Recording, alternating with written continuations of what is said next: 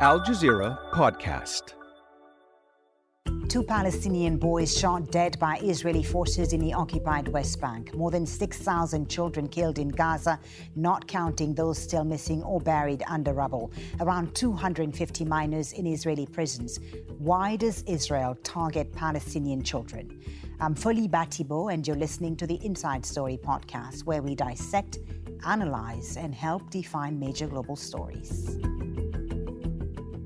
Well, let's bring in our guests now for today's show. In Khan Yunis in southern Gaza is Yousef Hammash, an advocacy officer in the Gaza Strip for the Norwegian Refugee Council. Yousef is also a resident of Gaza. In Toronto is Tanya Haj-Hassan, a paediatric intensive care doctor who has worked in Gaza. She co-founded Gaza Medic Voices, a social media account that shares first-hand testimonies from healthcare workers in the Strip. And in Washington, D.C. is Alex Saieh, who's the head of Humanitarian Policy and Advocacy at the charity Save the Children. Alex specializes in humanitarian and post-conflict recovery. Thanks to all three of you for joining us on Inside Story on Al Jazeera. Alex from Save the Children, let me start with you. We will, of course, be discussing in great detail the plight of children in Gaza and what's been happening to them in this conflict. But I wanted to start with what's happening to children in the occupied West Bank.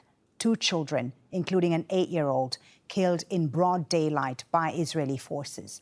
This was caught on camera. It was shocking, shocked many people. Why is this happening? How often is it happening? And how does Israel justify killing an 8-year-old? What happened in the past week and in the past 7 weeks has been absolutely awful and catastrophic and horrific.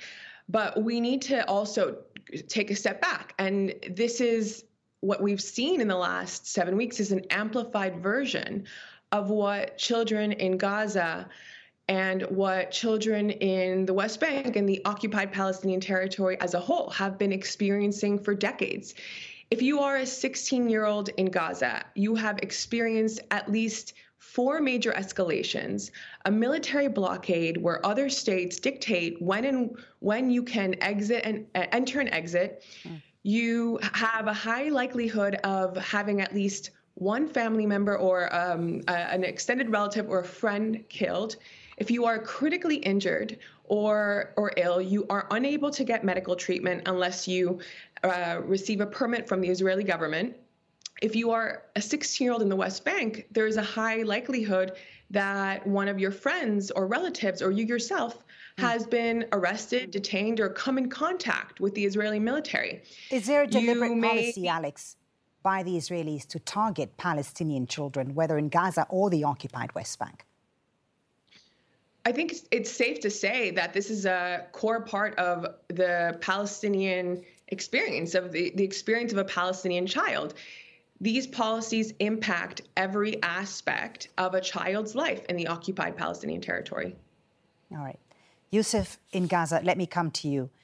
More than 6,000 children killed in Gaza over these past 6 weeks, not counting those who are still buried under the rubble. And the images and footage of shell-shocked children being pulled from under the rubble in Gaza or fighting for their lives in hospitals in the Gaza Strip that are barely functioning has sadly become commonplace. Can you tell us first who these children are? Because unfortunately and sadly, we talk about them in numbers, but these are children who have stories, who had hopes and who had dreams. I agree 100%. We are not numbers.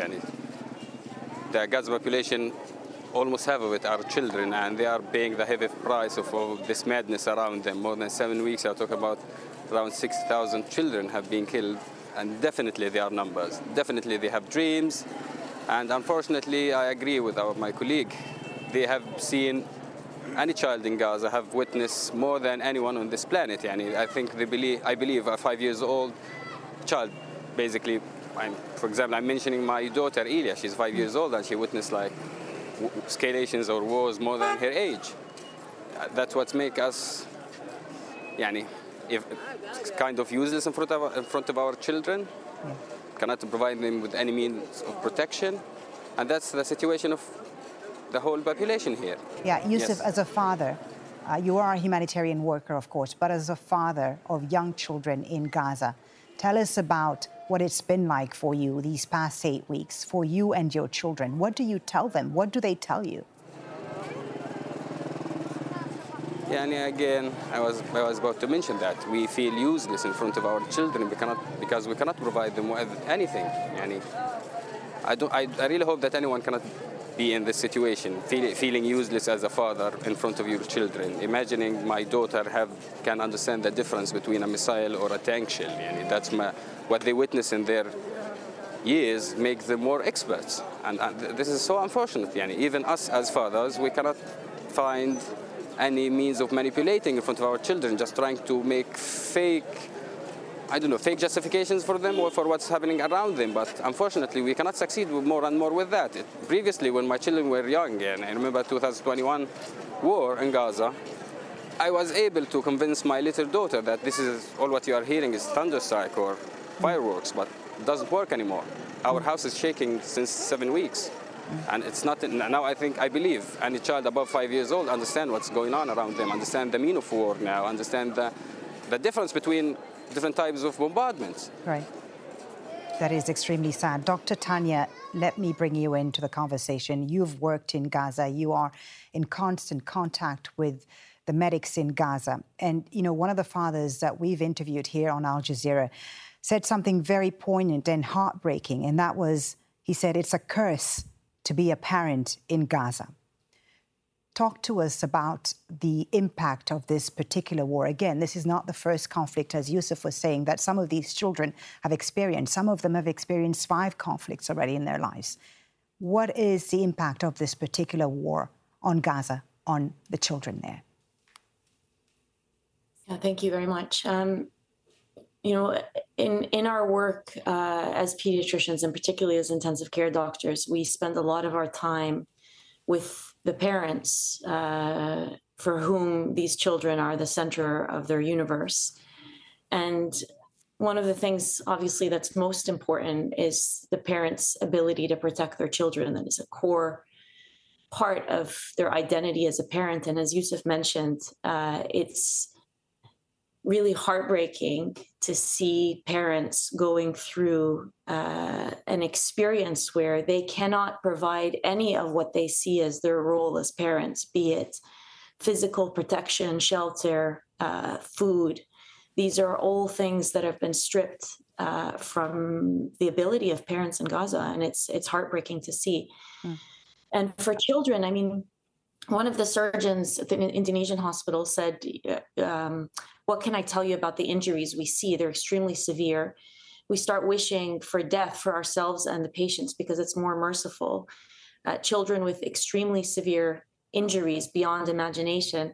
And I want to take a minute just explaining what some of these injuries are like, because the children are not only experiencing them, but they're also seeing their loved ones under the rubble, in the hospitals, being extracted from the destruction around them in this situation. And so they see these horrific injuries in front of their eyes, on their own bodies and on the bodies of the people who protect them. What is it like, Dr. Tanya, providing intensive care to children in this context that you've described? And, how do the children cope being injured and ill, and when in many cases they've lost their parents, they've lost their families? Yeah, certainly. So what is it like caring for them? They need to make sense of what's happening around them. One of our colleagues a few days ago described a child coming in with shrapnel, so that's the fragments from the explosion, in his eyes, and asking the emergency medicine doctor, am I still alive, or is this the voice of heaven? They have to make sense of what's happening around them. As you said, many of them have been left alone. They're in the ICU, they wake up, they're injured, they're in pain. They ask the doctors for their family. They call over and over again, Mama, Baba. They call for the names of their siblings, and their siblings aren't there. Their families aren't there. And the medical team is tasked with the responsibility of telling them eventually, actually, you have been left in this world alone.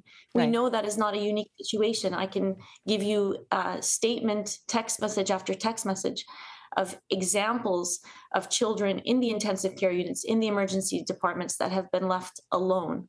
Right. We know as of the 11th of December that at least 17,000 children in the Gaza Strip have lost at least one of their parents. Alex, I mean, yeah, it is heartbreaking. I mean, really. Alex, let me come to you and perhaps ask you to react to what Dr. Tanya was describing there. And why have we seen so many children killed in this conflict, Alex? And what is the impact? Of course, there are the injuries of these children, but what is the impact long-term of being in such conditions, of suffering such injuries and heartbreak? There must be a huge psychological impact and trauma. Absolutely. What Dr. Tanya just described is horrific. It's unfathomable. And, I've been working in the humanitarian sector for over a decade, and what I've seen over the past 7 weeks, I have not seen before to this level. I mean, we know that most of the attacks where people have been killed have occurred in their own homes. And so it's no surprise that so many children have been killed. And the mental health impact is immense. I'll go back to, the situation before October 7th. Save the Children conducted a study on the mental health of children in Gaza and found that the majority suffered of severe depression, nightmares, bedwetting. Some of them had thoughts of self-harm. They had no hope for the future. But the international community hasn't sent a hope for the future. They haven't sent that message. And so it's no surprise that this is how children in Gaza feel. Yousef, talk to us about the impact on the families and communities of these children and how devastating it is. You've described what, you've lived through with your own children. What is the impact on the family structure in Gaza?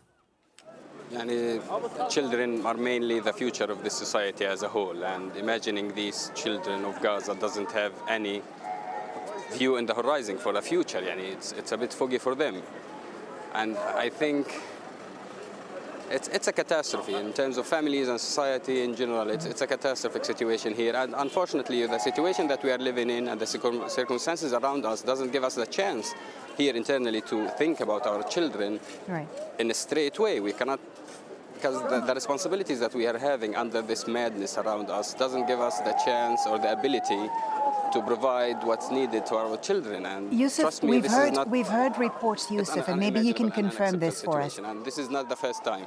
Yeah, we've heard reports of families having to split up their children, separating them so that not all of them are wiped out in one airstrike, writing their children's names on their arms.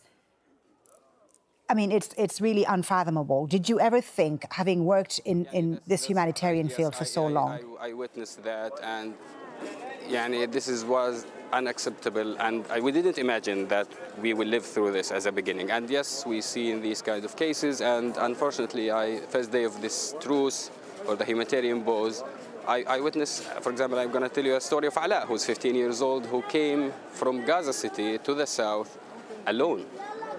All of his family have been wiped out from the civilian registration. All of them have been killed, and he is unaccompanied with anyone. And currently, he's living in one of the UNRWA shelters.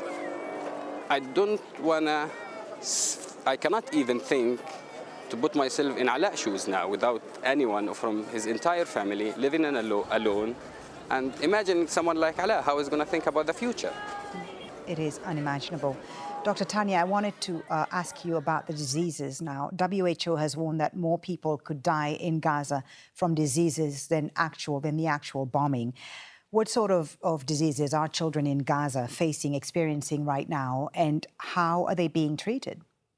Yeah, thank you. And just tying that to the mental health question, one of our colleagues in Gaza said that they felt helpless in front of children, that they cannot provide them with psychological services at the moment because the children aren't ready for psychological support when they don't have basic security, safety, basic needs such as drink and food. The living conditions at the moment are horrific. We know that about over 80% of the Gaza population is internally displaced. About half of that will be children. They are living from shelter to shelter. Just this morning, I received a message from a surgical colleague in Gaza saying that she was going around with a team that was looking at the situation, an NGO, and said that they came across a tent where a family had built this makeshift tent after going shelter to shelter and being told in every single shelter that there's not even room for them to pitch a space in the courtyard. So now they're living in the winter in a tent. She said people queue for hours for even a tin of sardines. They don't have access to clean water. This particular extended family in this tent setup had no access to a bathroom, no access to running clean water. We know that sanitation plants are not functioning without fuel, and as a consequence, there's no safe way to dispose of sewage. Same is true for all the dead bodies that have not been able to be buried. This is, first of all, a horrific image, but it's also a huge public health disaster. We know that there have been outbreaks of respiratory diseases, so lung diseases. Mm-hmm. There have been lung infections. There have been outbreaks of diarrheal disease illness. One of my colleagues was worried even about cholera, but said that there's no mechanism to confirm it's actually cholera because they have no testing capabilities where he is right now. In a very crowded population like this, without access to clean water or sanitation, this is it is a public health catastrophe. Right. It will kill more people than anything that we can imagine. Alex, unfortunately, we're still at the point where we're demanding a ceasefire. I know. Yeah. And beyond the ceasefire, this is what we're left with. We're left with a situation that will kill children and families in 1,001 ways. Alex, your thoughts about what Dr. Tanya said there, and why? Why are the Israelis doing this, Alex? We're really scared of what's to come in the next couple of weeks, what Dr. Tanya described in the south. I mean, horrific conditions, no access to clean water, fuel is still being limited. This is something that we have continued to advocate for. And of course, humanitarian agencies alone would not be able to solve all of these problems. We need services to resume. We need actual humanitarian access to provide assistance to children. In the West Bank, the situation is also just catastrophic. Palestinian children are the only children in the world that are systematically detained and prosecuted in military courts. They're not treated as children. Their rights as children are not respected. We've heard in the media and in other reports over the last few weeks that children who were in these detention facilities faced even harsher conditions than before. We have been told by children who have been in these facilities in the past, and these in detention, that they're often beaten at the point of arrest, that they're injured, that they are deprived of food and water sometimes, that they are put in solitary confinement. Right. So, Alex, let me ask you, what should the international community be doing to protect these children? What strategies are aid agencies like yours, Save the Children, considering that are effective, that could protect these Palestinian children more effectively? In Gaza, the priority, of course, is going to be the basics, access to water, food, medical assistance. But there's only so much humanitarian agencies can do. Humanitarian assistance is not going to solve the issues. We need the international community to hold fellow UN member states to account, to resolutions, to human rights treaties. That is where it has to start. And we need root causes to be addressed as well. Okay. In Gaza, humanitarian assistance is not going to do it all. We need services to actually resume a ceasefire and a permanent ceasefire as well. Yousef, let me ask you. Yeah. Thank you, Tanya. Let me ask you, Yousef, because we're running out of time. Yousef, what would you like to see the international community doing today to save the children? Those who have survived need help. What would you like to see happen to help these children rebuild their lives and have a better future? So first I want to go back to Dr. Tanya, what she mentioned about the family living in a tent. I don't know how, Doctor, you are going to pick that from me, but trust me, somehow they are lucky. Thousands of people are living in the streets in this harsh weather without any means of protection or anything to cover their heads. And unfortunately, as I always see, we've never seen homeless people in Gaza, but now it's really, really common to see people who are sleeping in the pavement, sidewalks, and wherever you go. And a lot of people were forced to stay inside hospitals and witness unimaginable scenes of people who were injured and more than that.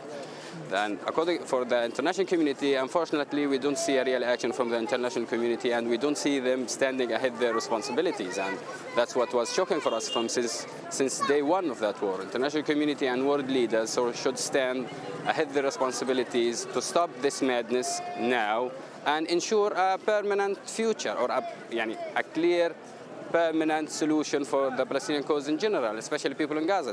This is not the first war or escalation that we are witnessing. For more than 17 years of siege, cycle of violence that's never stopping, and especially with children, even when we are providing our role as a humanitarian to help maintain a better psychological situation for these children, we found ourselves again and again in this cycle of violence. Yeah. Dr. Tanya, I'll give you the last word. How can the world help Palestinian children, those who've survived, rebuild their lives? So I think most of the infrastructure to care for children has been destroyed in the Gaza Strip. Everything from 75% of the hospitals in the Gaza Strip to 9 out of 10 classrooms in the Gaza Strip. The protective mechanism to shelter that Yousef was talking about, the protective mechanisms for children have been destroyed. So we have a collective responsibility as humanity to rebuild those things. I'm just going to, a medical colleague in Gaza sent this message yesterday saying it's a hypocritical world that turns a blind eye to our children, our wounds, and our pain. So I think at first we need to humanize Gazan children, Gazan families, the way we humanize everybody else around the world, the way we humanize Israeli children. I think we need to humanize them. All children are equal. This year for World Children's Day, the theme was rights for children everywhere. Everywhere includes Palestinian children. So I'm just going to end with a statement from a nurse a couple weeks back, just to kind of really imprint the injustice of all of this. She said, "My hope is to die with all the children and not leave them and leave me alone. I cannot live without them, and I do not want to die and leave them here in this unjust world." There is a deep injustice here, and I think we have a collective responsibility to ensure that children are protected everywhere, not just the children that look like us, speak like us, and are children that we can relate with. These children are somebody's everything, and they are exactly like the children in my family and the children in your family. Indeed they are. Thank you so much. Thank you. Alex Saieh, Tanya Haj-Hassan, Yousef Hammash, thank you for joining us on Inside Story today. This episode was produced by Dermot Fleming, Alexandra Byers, Veronica Pedrosa, and Gemma Harris. Studio sound was by Alvaro Garan, Madrid. The program was edited by Lynn Nguyen, Vanessa Connealy, and Joe DeFrias. Be sure to subscribe to the Inside Story podcast to catch every episode. Thank you for listening. Tune in on Friday for our next edition. Coming up on The Take, OpenAI's big leaps in artificial intelligence open the door for more benefits and possible risks. That's The Take by Al Jazeera. Listen wherever you get your podcasts.